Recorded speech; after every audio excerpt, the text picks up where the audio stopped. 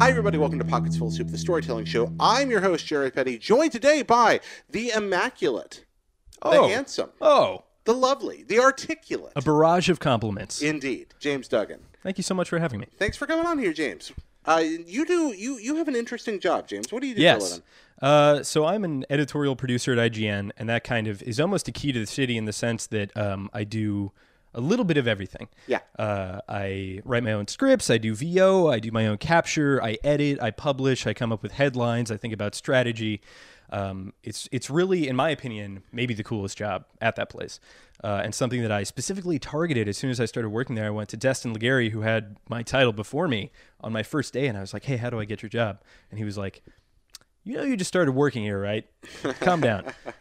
Well, he is kind of an angry Canadian, so that works, yeah. If he's making fun of you, it means he likes you. Exactly. I want to have him on here one day. I really do. You should? Yeah. I'm sure he has a story to tell. Yeah, I'd like that very much. So, but you, James, are here today. We are live. You may recognize this set from another episode we did. Yes. I believe, yeah, people have seen this one before. Yes. But sans Totoro. And now we are here from your apartment to talk about...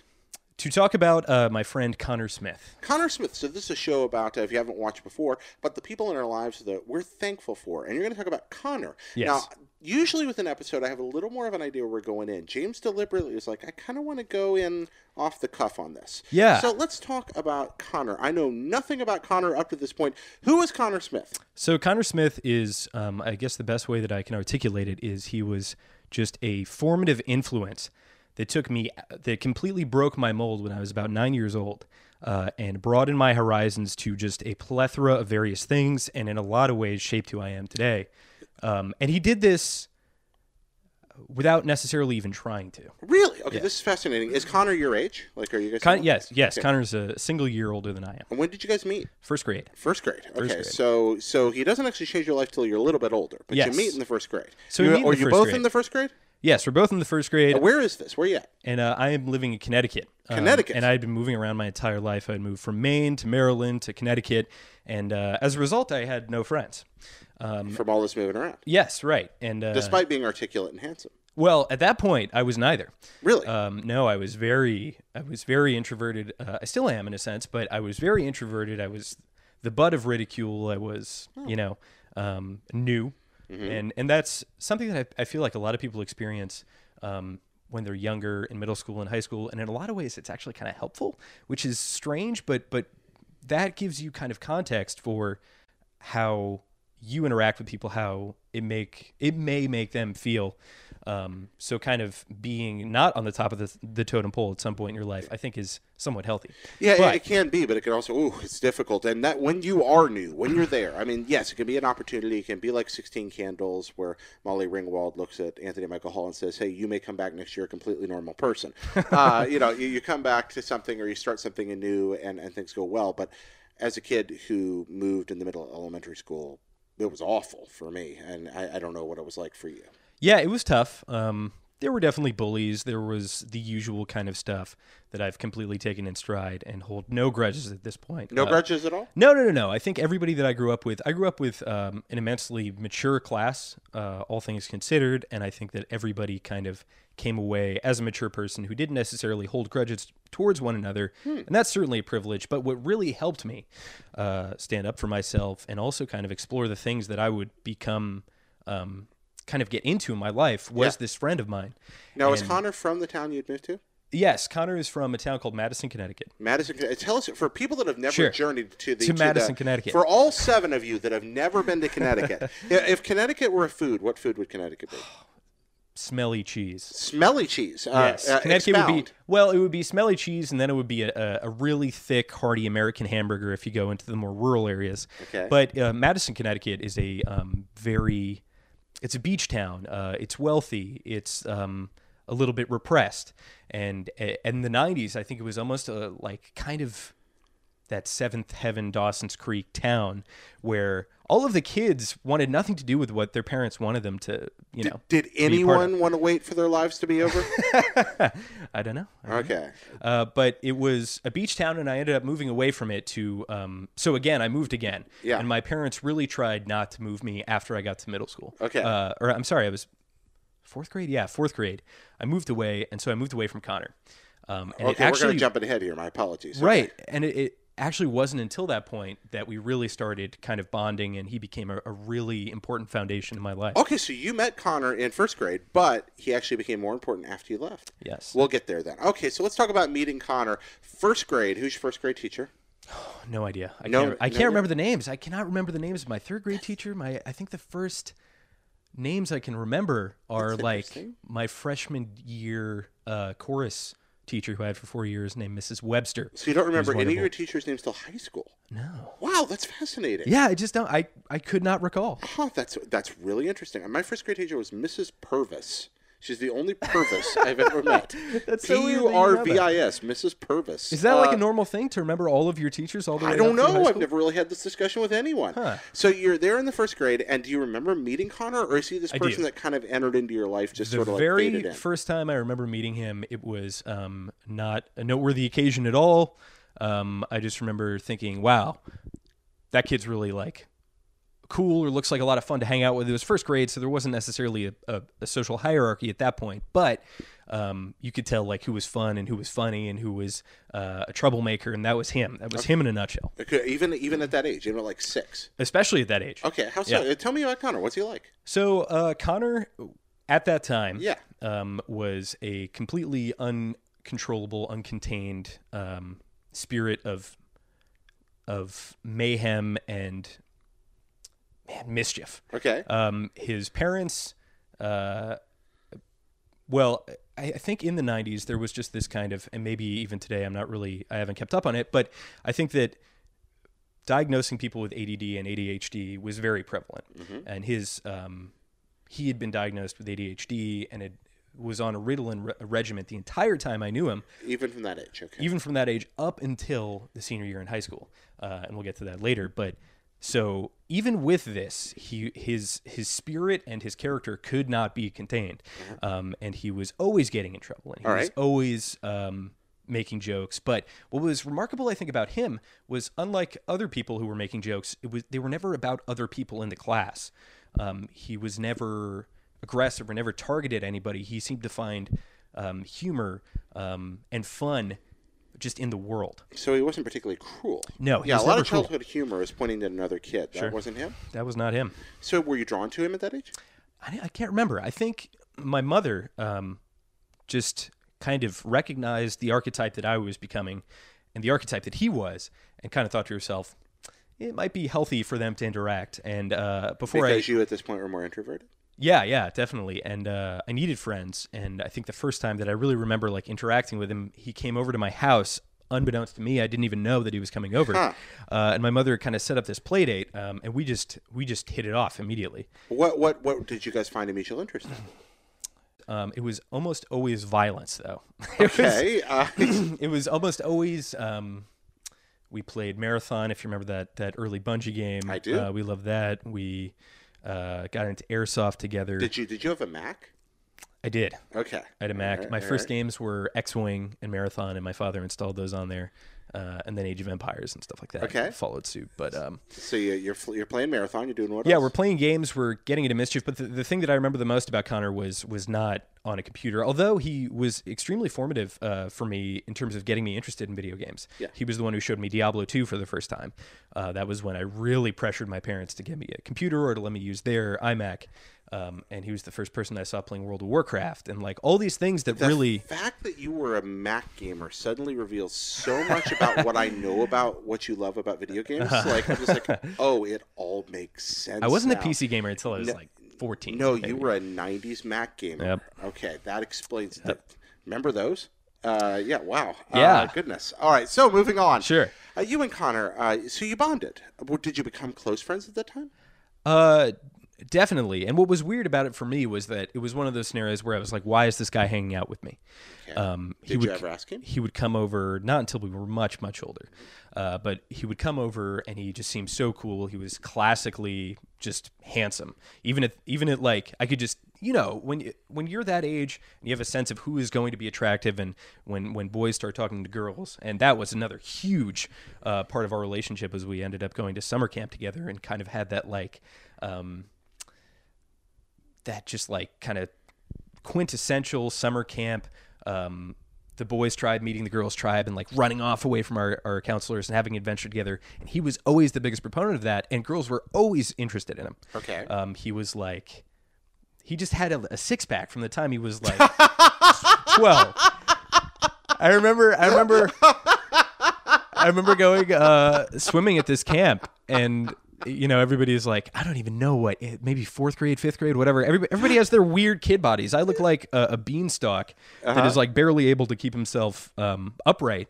And meanwhile, Connor like rips his shirt off and he looks like a mini Arnold Schwarzenegger.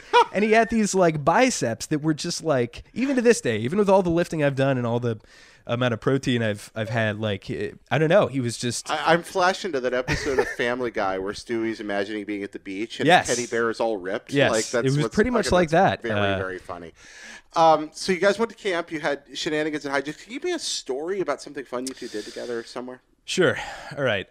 This is a series of stories about mischief, of just the top 5 Connor Smith mischief episodes. Shenanigans. That we would get into. And keep in mind, I was always a by the books, follow the rules kind of kid who really avoided getting into trouble, was terrified at the idea of being in trouble. But you were his friend, so you were right there in the periphery. But I was his friend, and man, he just dragged me through the mud with all the stuff that he did, and I am so thankful for it. So what kind of stuff? Okay, so I came over one night. We were maybe about 15, so we were sophomore in high school, and that was at the peak of his rebellious age against his parents. And I walk in, and he's filling a one of those like things that you spray either pesticides or water on plants. So it's basically like this big tank connected to a hose, and it sprays out water. But he was filling it with gasoline, of course. Okay. So it's and it was snowing. It was the middle of winter. He created a flamethrower in the winter, and I just sat there and watched him do it. And I was like, "What are you doing?" And he was so driven and focused on creating this flamethrower. And so he's like, I don't even remember how it happened, but we just end up going out to his backyard. And of course we all kind of live in the country, and there's snow. It's like that kind of like icy snow where there's a small layer of ice over the snow. And he just like douses the lawn and then just lights it on fire. He douses the snowy lawn and lights it on fire. There was another time that we... Well, I'm sorry. I'd like to go back before we move ahead from that. Sure. First, did you ever say, this is a good way to die? No, because I didn't think to at that point. Okay. Second, this was a test of our boundaries as kids, as to what we could do and still be safe. Because I know 15-year-olds do have a self-preservation instinct, generally speaking. So, second, maybe we were 13. I'm not sure. What does snow look like on fire? Beautiful. Really? Absolutely gorgeous. Don't try it at home. No, don't do this, please. But man, it looks beautiful. It's just, does it melt? Does it? No. It kind of almost glasses a little bit, and the fire is extinguished once you start kicking snow onto it. But I remember, like, it's almost like this very microscopic mountain range that's just has this like kind of bluish tinge to the edge of the flame. And I don't know why I remember that so distinctly, but in his backyard also. Because it was snow on fire, and that's not something many of us have ever seen. That's why you remember it. But that's a drop in the bucket of the things that we would get ourselves into, and there were so many of these hijinks, and it really just taught me, in a weird way, it taught me to think objectively about things. And, please expound on that. So basically, we would do things that were extremely mischievous, and my parents, I feel like, had an understanding that it was going on, but his parents hated it. His parents wanted it to stop. Well, let's talk about what was the relationship between he and his parents like? It was strained. I think it's maybe better now, but I think when you have his parents had a large family, and the rest of his family was like very by the books, successful brothers and sisters. Yeah, okay. And going to college, but they were much older than him, and he was just this little hellion. Did you ever talk with Connor about this energy and outlet, to like where it all came from? I mean, introspectively in any way as you were growing up? I'm not sure. I feel like, I feel like it was half for fun, but also half out of maybe like not desperation, but maybe a plea for attention in some way. Maybe not, though. Maybe he was just doing it because it was fun. And that was what was so interesting. But like, to move away from the fact that we're doing all this stuff and lighting all these things on fire, Which, by the way, one of my favorite things, like everybody has these childhood stories about how they shot squirrels with BB guns and stuff. He was never interested in hurting life. He was always just creating chaos. But so to back away from that for a second, he was super articulate, super funny, and an incredibly friendly and welcoming individual that would just kind of unite all of these circles and cliques, especially in high school. And we would all just kind of mold together. And as a result, I was able to make friends with other people that I would have, at that point, been too timid to approach. So he was group glue. Yes, Group glue people are rare and wonderful. Yes. Wow. Okay. So he also had that a bit. So you made other friends through Connor. Yeah. And I introduced Connor to other friends. That's really cool. And as we grew up, it was this almost this, if you plotted out kind of our social acceptance on a chart, he started at 10 and I was at 1, and I grew up there. And then towards the end of high school is when he decided that he just didn't want to be taking Ritalin anymore. That just isn't what he wanted to do. That wasn't what he wanted to be for the rest of his life. Did he talk to his parents about that before he came to that decision, or is it something he decided on his own? I don't know. At that point, I feel like that was like you take your medicine kind of thing, and he just didn't want to be a part of it. And rightfully so. Like, you should absolutely have a say in taking a regimen of medication that's going to alter the way that you act and feel. And so, but when that does happen, it's almost like teenage rehab. You kind of go into this, he went into this stage for a couple of weeks where he was like unbearable to be around. He was doing this without a doctor, right? Yeah. And so then he didn't tell his doctor, he didn't tell his parents. Not that I know of, but he told you. Yeah. And I could tell. And I remember taking him to this one party at the end of senior year in high school, and he's like walking around completely naked, with his hand over his junk, and people are like, "Who is this guy? Why'd you bring him here? Like, get him out of here." And I'd like to go back to him being completely naked at your party. There was a hot tub. It was like that was just kind of like the vibe at that point. But he you go was to different parties than I went to. he was partying too hard for that particular party, but it was because that he had stopped. How old was he at this point? We were both 18. Well, I mean, he might have been 19. Okay. But after that, he went right back to being the Connor I knew and loved. So there was a more vibrant version. But it actually, it felt like it. And like. So he was an adult when he made the decision. He's about 18. Okay. Yeah. And had he thought about it a long time? Did you guys talk about it? No, it was just kind of something that I think he did. And afterward, when he came out the other side, what was it like? It was better for him. I remember he was immediately Connor. And then what was weird was he started being like really responsible. So to contrast that experience where he was like the completely too rowdy guy to party, we went to another party where he was just the party dad. And he was being incredibly responsible. And there were these contrasting sides of him depending upon the company that he was with. But the point was, at his core, he was this person who was incredibly genuine, incredibly loving, just like born to be liked, and for some reason liked me. And I never really understood what I gave in return and what I got out of it. I don't know if you've ever seen that episode of The Next Generation where there's the mesomorph. Oh, I mean, if the answer is, I don't know if you've ever seen that episode of The Next Generation, the answer is always yes. Sure. So it's this alien life form that's like the perfect mate or whatever. Yeah. And the whole idea is she adapts to be the person that she is around. Mm-hmm. And I feel like a lot of us go through a stage in our lives where we are very impressionable. And I felt that I was at my best when I was around Connor because he was pushing my boundaries, teaching me to think objectively about things, teaching me to be kind of anti-authority and stand up for myself, as well as just being a great friend. The people that make us better. Have you ever seen The Big Chill? I've never seen The Big Chill. There's a line in that where a group of old college friends have become adults and end up having, through tragic circumstances, to spend a weekend together around someone's death. And they're sitting together, and one of them just looks at the others and goes, I was at my best when I was with you people.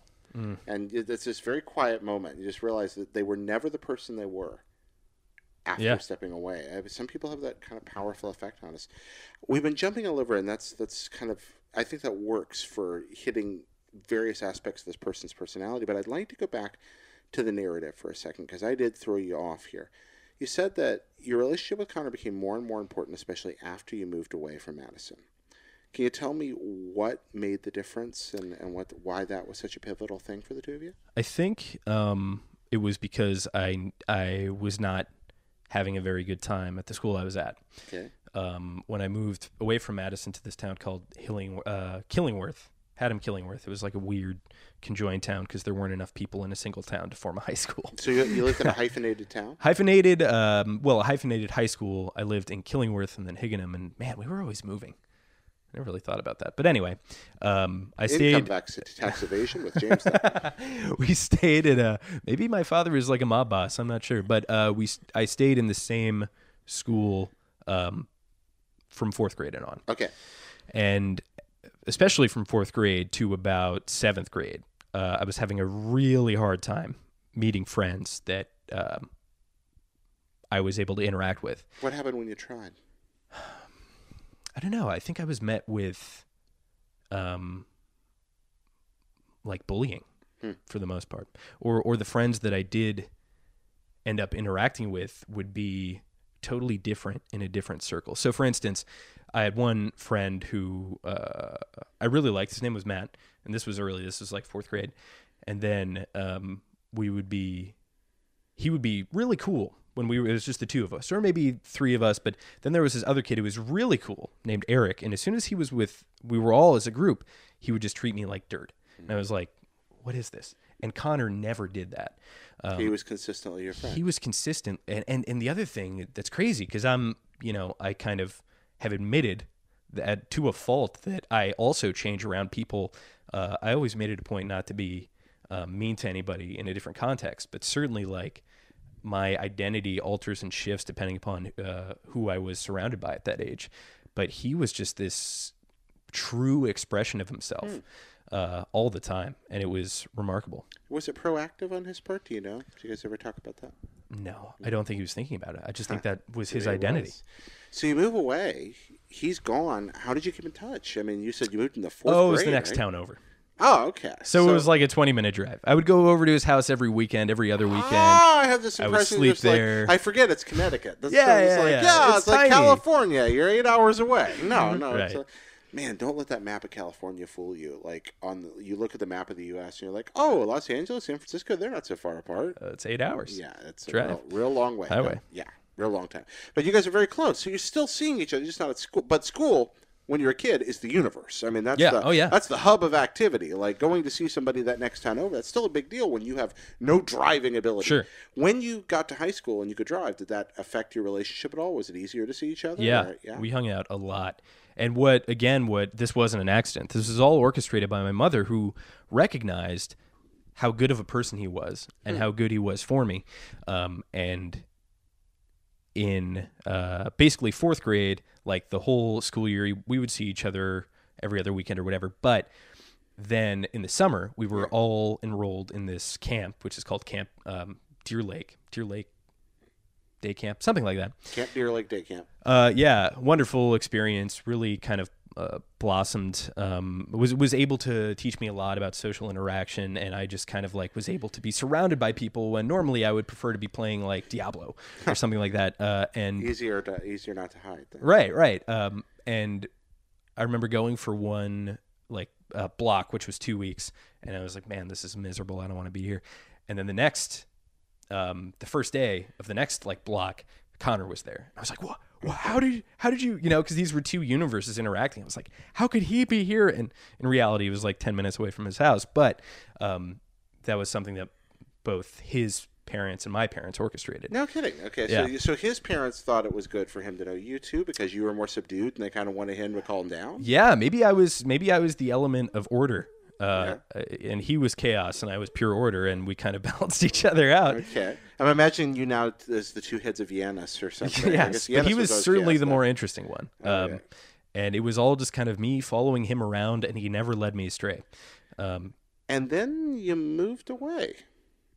Well, that was after we had moved away. Yeah, no, I mean, and then you moved away. Oh, yeah. So you're... Well, he moved away. He moved to Boston. He went first. Okay, so high school ends. High school ends. You're in Connecticut. Yes. And here we are in Connecticut, and you both decide you're going off to do different things, I assume? Yeah, he's going to college, I believe at UMass. He jumped between a couple different colleges. And you went where? I went to Eastern Connecticut State University, and college didn't work out for either of us. Okay. I had kind of turned into the person that I was going to be for the rest of my life. And I realized that I just didn't have time to do high school over again. I got to college. I moved in with these 7 other guys in this like basically frat house, and it was great. They were awesome. They were amazing. They took me under their wing. They were all like 25 or something at that point. We all ended up playing rugby. But man, the classes were awful. The classes were Egyptian history, and the teacher was sitting there. Can I swear on the show? Of course. Oh, the teacher was like, you should give a shit about Egyptian history. And I was like, I give 0 fucks. I don't want to be here. Why I signed were you up in an Egyptian history class? I don't know. I signed up for video communications, and I was working jobs to pay for that. My parents were paying for that. And I'm like, what is this? I knew Are you sure what you're I just wanted not to do. really bad at registration? No, it was like, you need to take it was like that or like calculus. And I was like, I don't want to do either of those. I'm never going to use that. I respect Egyptian history and the Book of the Dead and, all the various. Well, Egyptian history, it's among the world's original written history. I know, it's super pretty interesting. fantastic. And I would watch many a documentary on it, but I'm not going to take a course on it when I'm trying to achieve something. Yeah, I was gonna say, you better watch out on the Egyptian. It's the 8-year theological studies major, ancient Near Eastern stuff sitting over here. It's There like, you go. Wait a minute. But I just knew from. You better stay away from Sumeria, okay? All right, you leave that alone. You don't fool with Egypt, fine. You stay away from Sumeria. Yeah. So you decided this is not giving me what I want. I knew what I wanted to do. So how long were you there? A year. Okay. And I dropped out. And you dropped out. And then he goes to UMass, bounces somewhere else, but Yes. same experience or different reasons? Different reasons. I think that's where the story gets a little bit real and a little bit. He's been bouncing. He wanted to be an EMT for some time. Well, you know what? Why don't we do this? Since this is where the story is. Narrate it here, if you don't mind. Just Sure. Tell the story. Here. So the story is, I'm at Eastern Connecticut. He's at UMass. We see each other maybe 2 to 3 times in that year or something because we're just in different worlds. And this is where we kind of branch and our story deviates. And up until this point, from the first grade, we had been kind of connected at the hip going through. And he was just this force that I had completely surrendered myself to the fact that this guy was going to be my best friend for the rest of my life. We had shared so much together and grew so much, and he had introduced me to so many new things like cigars and the pot and like going to like camp and like all this crazy stuff. Girls weren't talking to me. They were talking to him. And then when I made a funny quip, they were like, "Oh, who are you?" And that's how I got my first girlfriend or one of my first date, and it was all through him. And so he had been so formative, and now we don't really know what. Well, I know exactly what I want to do. I'm not sure knew because he really likes doing different things frequently. Yep. He really likes being outside. He's a very physical person, and so it's really kind of difficult to advise somebody. In terms of a career, where do you go from there? Yeah, it's an awful age to be a generalist. This is a terrible time to have lots of interests. Yes. In human history, there have been a lot of times when somebody with different interests could thrive. This is a rough era. It's super for rough. people that look at the world that way. And I'm one of those people. I've had 7 careers. And I just knew. I knew that I wanted to be in the gaming industry. I had been a gamer since the time I was 12, maybe. I got an N64, but even before then with the Mac gaming. And I just knew I was so passionate about it and realized I could make a career out of something. Yeah. At that age, I think you think, well, okay, I'm going to be a history major because it's boring and that must equate to a steady job. No.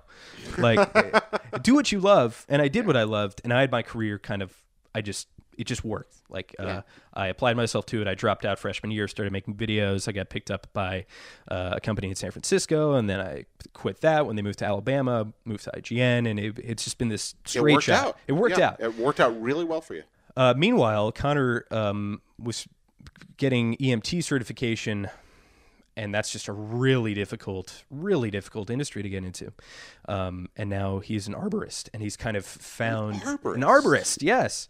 Whoa! Yeah, so he's got That's rad. he loves being outside, and I think I've been trying so hard to get him to move to California. Yeah. Because he is just like the epitome of California. No, you scared me when you said that he went through a little time that like things branched. Like you went off following one thing. I was scared to death this was going to end in sadness and tragedy. No, far okay, from it. good. But he certainly had, I think, a bumpier road. I wasn't there the entire time, so I can't say. But he's working restaurant jobs to pay for rent. Classic early 20s stuff. Yeah.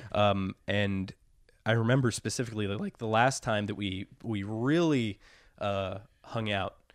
I was going to, hilariously, I'd met this girl playing like Left 4 Dead and was going to go meet her in Montreal, Quebec, Canada. But the day before I did that, I made a stop in Boston, and he was living with his girlfriend. And we had, we just went all over the town. Three of us had dinner. I crashed at his apartment. We listened to Slipknot. And I woke up, and it was just this orange sunrise. And that was, I've seen him since then, but that was the last time that I really remember genuinely interacting with him. And that was in 2009. So that was 8 years ago. 8 years ago. So, all right, isn't it strange? You grew up with this person. You met him literally in the first grade, the most formative moments of your life. Inseparable. High school ends. What the heck happens to us, James? We grew up. And the context, it's crazy. Like, you don't really understand the cliches behind time flies, where did all the time go, until you realize that, like, you have these things that you're dealing with day to day, whether it's your job, your friends, your health, your fitness, whatever. They're occupying your time. Yeah. And then you stop and think and get like a notification from Facebook. The only thing that Facebook is good for is reminding you of these people in your life that are so incredibly important. And I have to really set aside time to talk with him, because anytime that we talk, it's going to be a 4-hour conversation. And also it's going to like reopen a wound that I'm not going to be able to see this guy. I'm not going to be able to go to Boston and interact with him and like help him. I don't even know if he needs my help finding a career or whatever, but I can't be there for him because I'm doing my own thing. Yeah. And I don't think he can move to California because like he's met someone who I'm sure is awesome. He's had questionable taste in women, but I think this one's probably pretty great. You just mentioned Slipknot, so I don't think you're allowed to talk about taste in it. Fair enough. I stand by Slipknot. I think it's quality music, but unlike Disturbed, unlike the rest of that, I think I do think that they are artists. But hey, what can I say? Oh, we were huge metalheads. We love Metalocalypse. I love which was on. Well, okay, loving Metalocalypse helps. You've gained some ground back from Slipknot, but half of metal is sarcastic. Half of it is like tongue in cheek. No, I like Slipknot for the fact that they're transparently genuine about what they're going for. Yeah, they're just like, we're goofy. That's our thing. Okay, fine. That's awesome. Sure, I'm all right with that. They look like I don't know, like. They look like characters from some kind of visceral 90s video game, and I'm totally okay with that. And I'm pressed to think of a more like dedicated musician than Corey Taylor, who is the lead for Slipknot. Still, they're touring consistently. How is his voice box still intact? Who knows? But also Stone Sour. He's their frontman too, and he has his own solo career and does acoustic stuff on the side. They're the WWE of real bands.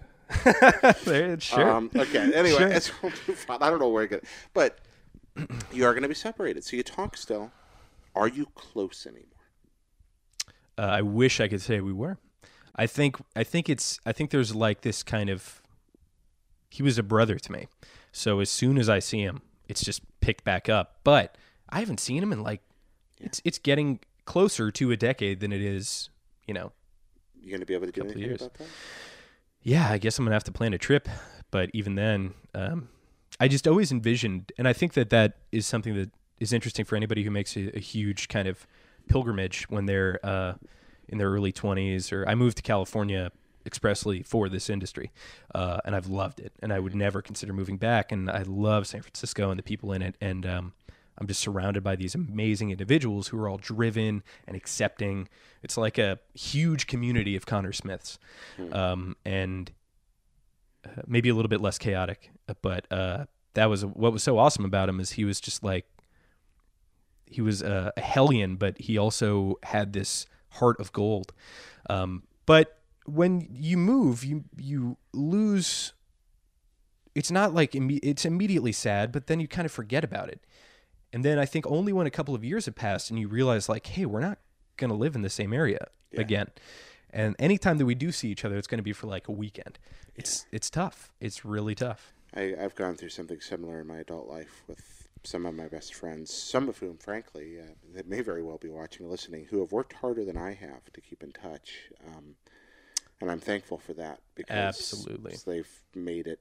They've made relationships stay that I might not otherwise have. And it's because of one of those people I'm thinking of in particular. I had a friend growing up. There was a dear friend through elementary school, middle school, high school. I go off to college and just vanish from the world. I didn't see him for years. I ran into him in the middle of the night in a castle in Japan. Wow. And that rekindling has been one of the most valuable and wonderful events of my adult life because I've That was not planned. rediscovered this true friend. Wow. I'm living there and I get just this call out of the blue. Like, I think he got my number from my parents. He's like, I'm in Japan. And this is a guy I literally haven't talked to in years. And he's like, can we meet?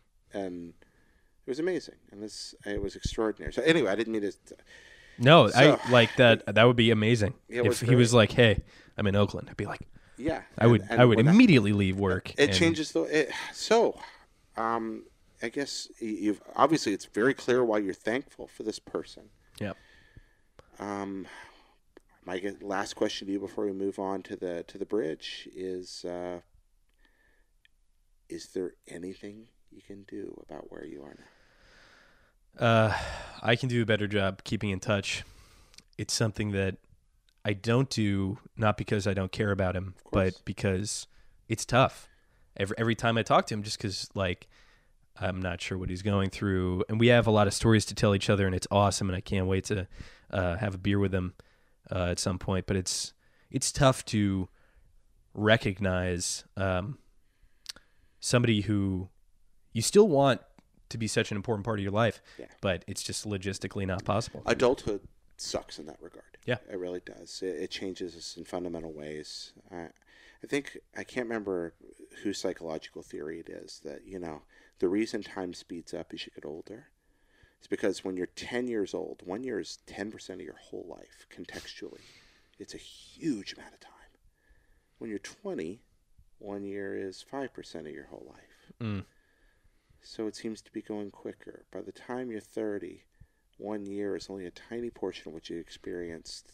And so contextually, it just kind of gets buried. The world gets faster. You get farther apart from people. And yet they don't stop mattering. It's very strange. It's a painful, real part of our lives. But I'm glad that we have the thankfulness that we have for the people around us. Yeah. And you make new friends, too. It's better to have experienced that and I think go through that pain than to not have experienced it at all. For more on that thought, read the last Winnie the Pooh book and the last chapter. Oh, you told me about that. That Dear sounds Lord. terrible. It's what you're describing right now. Like, it is that process. It's the most heart-rending thing. And it's also very true. It's heart-rending because it's true. So, we're gonna do the hard left turn here. Thank you for telling us that story, James. I appreciate it.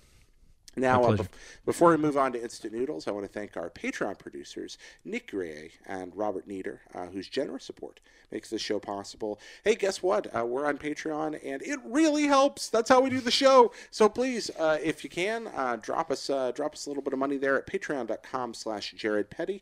You get all kinds of neat bonuses for that. We have bonus Patreon episodes that are exclusives there. You get early access to A Pretty Good Day, which is another show that we do here. You get that ahead of time. We also do something for some patrons called Single Servings, which are special kind of behind-the-scenes interviews. We learned the secret origin of Brat Brap on. Oh, wow. Yeah, I know. On I have to watch that one. That was a lot of fun. Yeah, a few of those. We do some fun things. And, of course, Pizza and Dinosaurs presents The Curse of Laser Dracula, which is only available on Patreon. And you keep the show going, which is very important. And you keep the show going, which is nice, too. So thank you guys for that. So hence ends the begging section of the program. If you want to mail us people stories about people you're thankful for, mail at pocketsfullofsoup.com. That's mail at pocketsfullofsoup.com. Now, are you ready for Instant Noodles? Sure. Are you ready for the Ross Galerian lightning round? Please. All right, let's get right in there into your brain. First off, the community submitted question that I love more than any other. What is best sandwich? Oh, that's easy. Oh, It is. There's artichokes in it. It's a really complicated sandwich, but there's artichokes in it. There's some kind of vinaigrette on it, and then your choice of protein. really? That's Yes. it? Yes. So vinaigrette, artichokes, and protein. And then whatever you want. Yeah. Your choice of protein, like, can it be like that weird protein paste from Firefly? Sure. I don't think it would matter. I think the core of the sandwich is the artichokes and the vinaigrette, and it kind of seeps into the bread and makes the bread. My problem with sandwiches is the bread is always such a huge part of the sandwich. I want it to be a lesser part and be enjoying the stuff in between, and the vinaigrette helps with that. So you didn't even mention the bread. Like, you don't care what bread it is? That's probably sourdough. It's probably I don't think it sourdough? would work with wheat. Okay, so it's the sourdough. All right, so that is best sandwich. Thank you for that. What's your favorite word? Conviction. Okay, ooh, nice one. What's the best song written in the last 100 years? Oh my Yeah, god. yeah. Okay. Yeah, you gotta. We put you on the spot here. Gotta commit. Hey Joe, Jimi Hendrix. All right. Ooh, nice pick. Thank you. Okay, there we go. If you could travel through time, meet any one person, who would it be? I would meet a young Arnold Schwarzenegger. Okay, what would you talk with Arnold about? Young Arnold. His aspirations and how he's going to accomplish them. Would you tell him? Would you spoil it for him? No, No, you wouldn't let him know if he pulled it off. no, or I'd be very not pessimistic, but because like one day you, sir, will be. I just don't get it. I just don't get how he did it, all the things. that he did. Yeah, I mean, Yeah. I could a very close second would be talking with current Arnold Schwarzenegger, and there's a lot of great interviews about how he accomplished all the things. Man, everything that guy set his mind to, and the fact that he's like a running joke because of the way he talks, whatever. But you can't deny all of the things that he's done with his life and how amazing Arnold of an individual he Schwarzenegger's his success and the way that he succeeded is extraordinary. I'm often struck by the fact that Arnold Schwarzenegger is one of the few American politicians who's been successful that's been allowed to or has found a way to exist at a crossroads of different political ideas. I know. Like, he is not a cartoonish stereotype of one-sidedness. He really does have a nuanced perspective. I don't always agree with him. Yeah, But he no, has me neither. different ideas that would be considered conflicting in terms of party lines, and he seems to be able to make that work within a person. Imagine that, being I know. different. Weird. I know, pretty cool there. What's your favorite flavor of ice cream? A Rocky Road chocolate, Ooh, Rocky Road. but like a deep chocolate, like a nice, a very kind of thick, like it takes effort to get through all of the ice cream.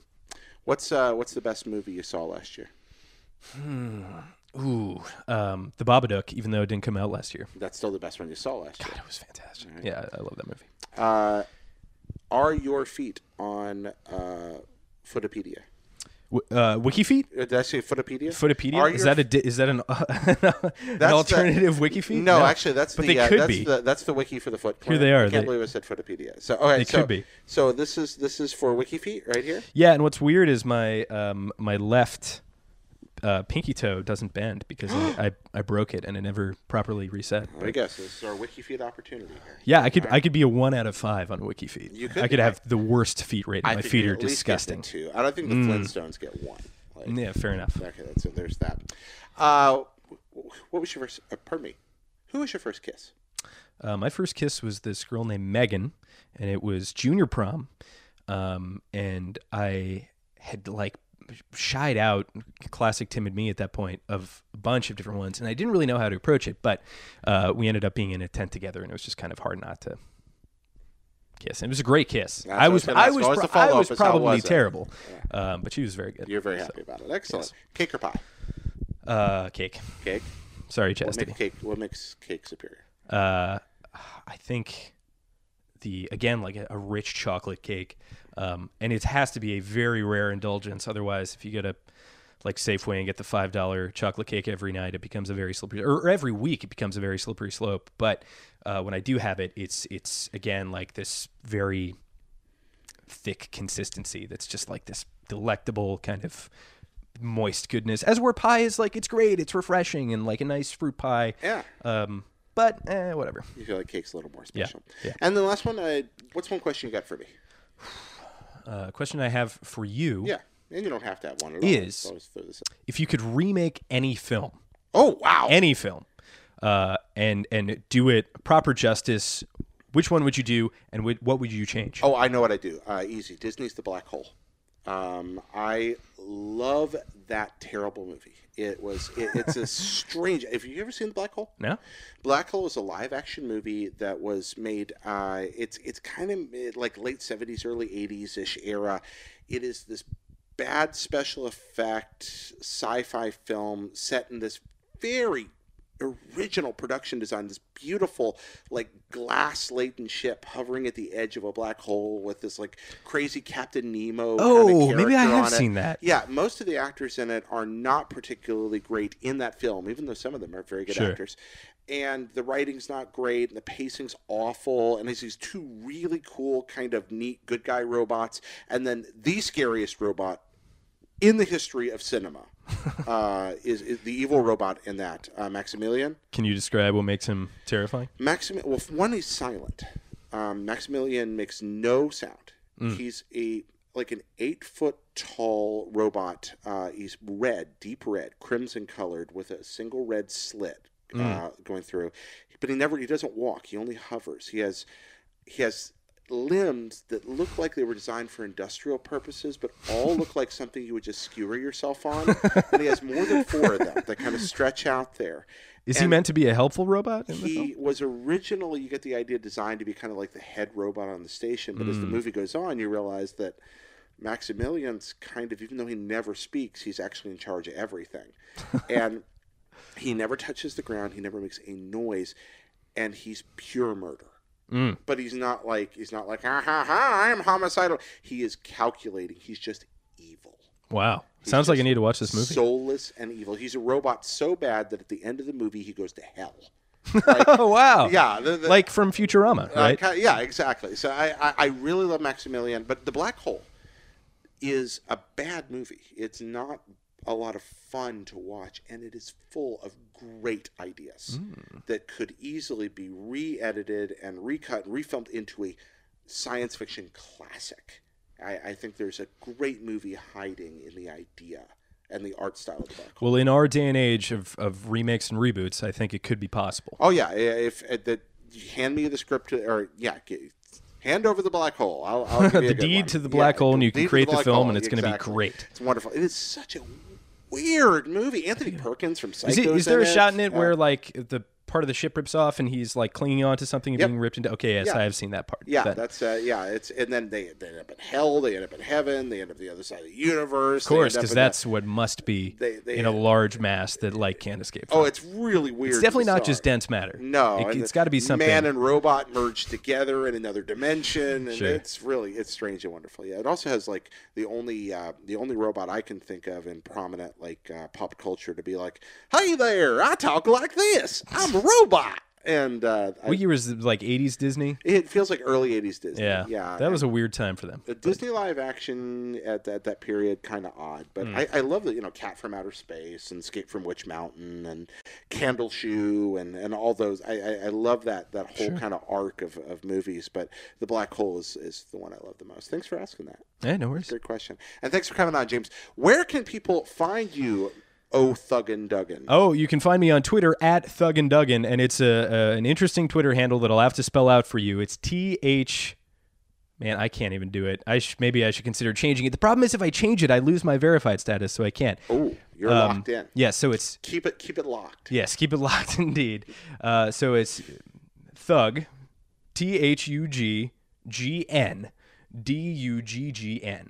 So I had to knock an A because like Thuggin' Duggan was actually taken. But anyway. Thuggin' Duggan. Just Google James Duggan IGN and it'll take you right there. James, thank you so very much for coming on the show. I appreciate you sharing the story. Thank you for telling us about Connor, your relationship with him. Thanks for answering all the silly questions. Thank you guys for watching and listening.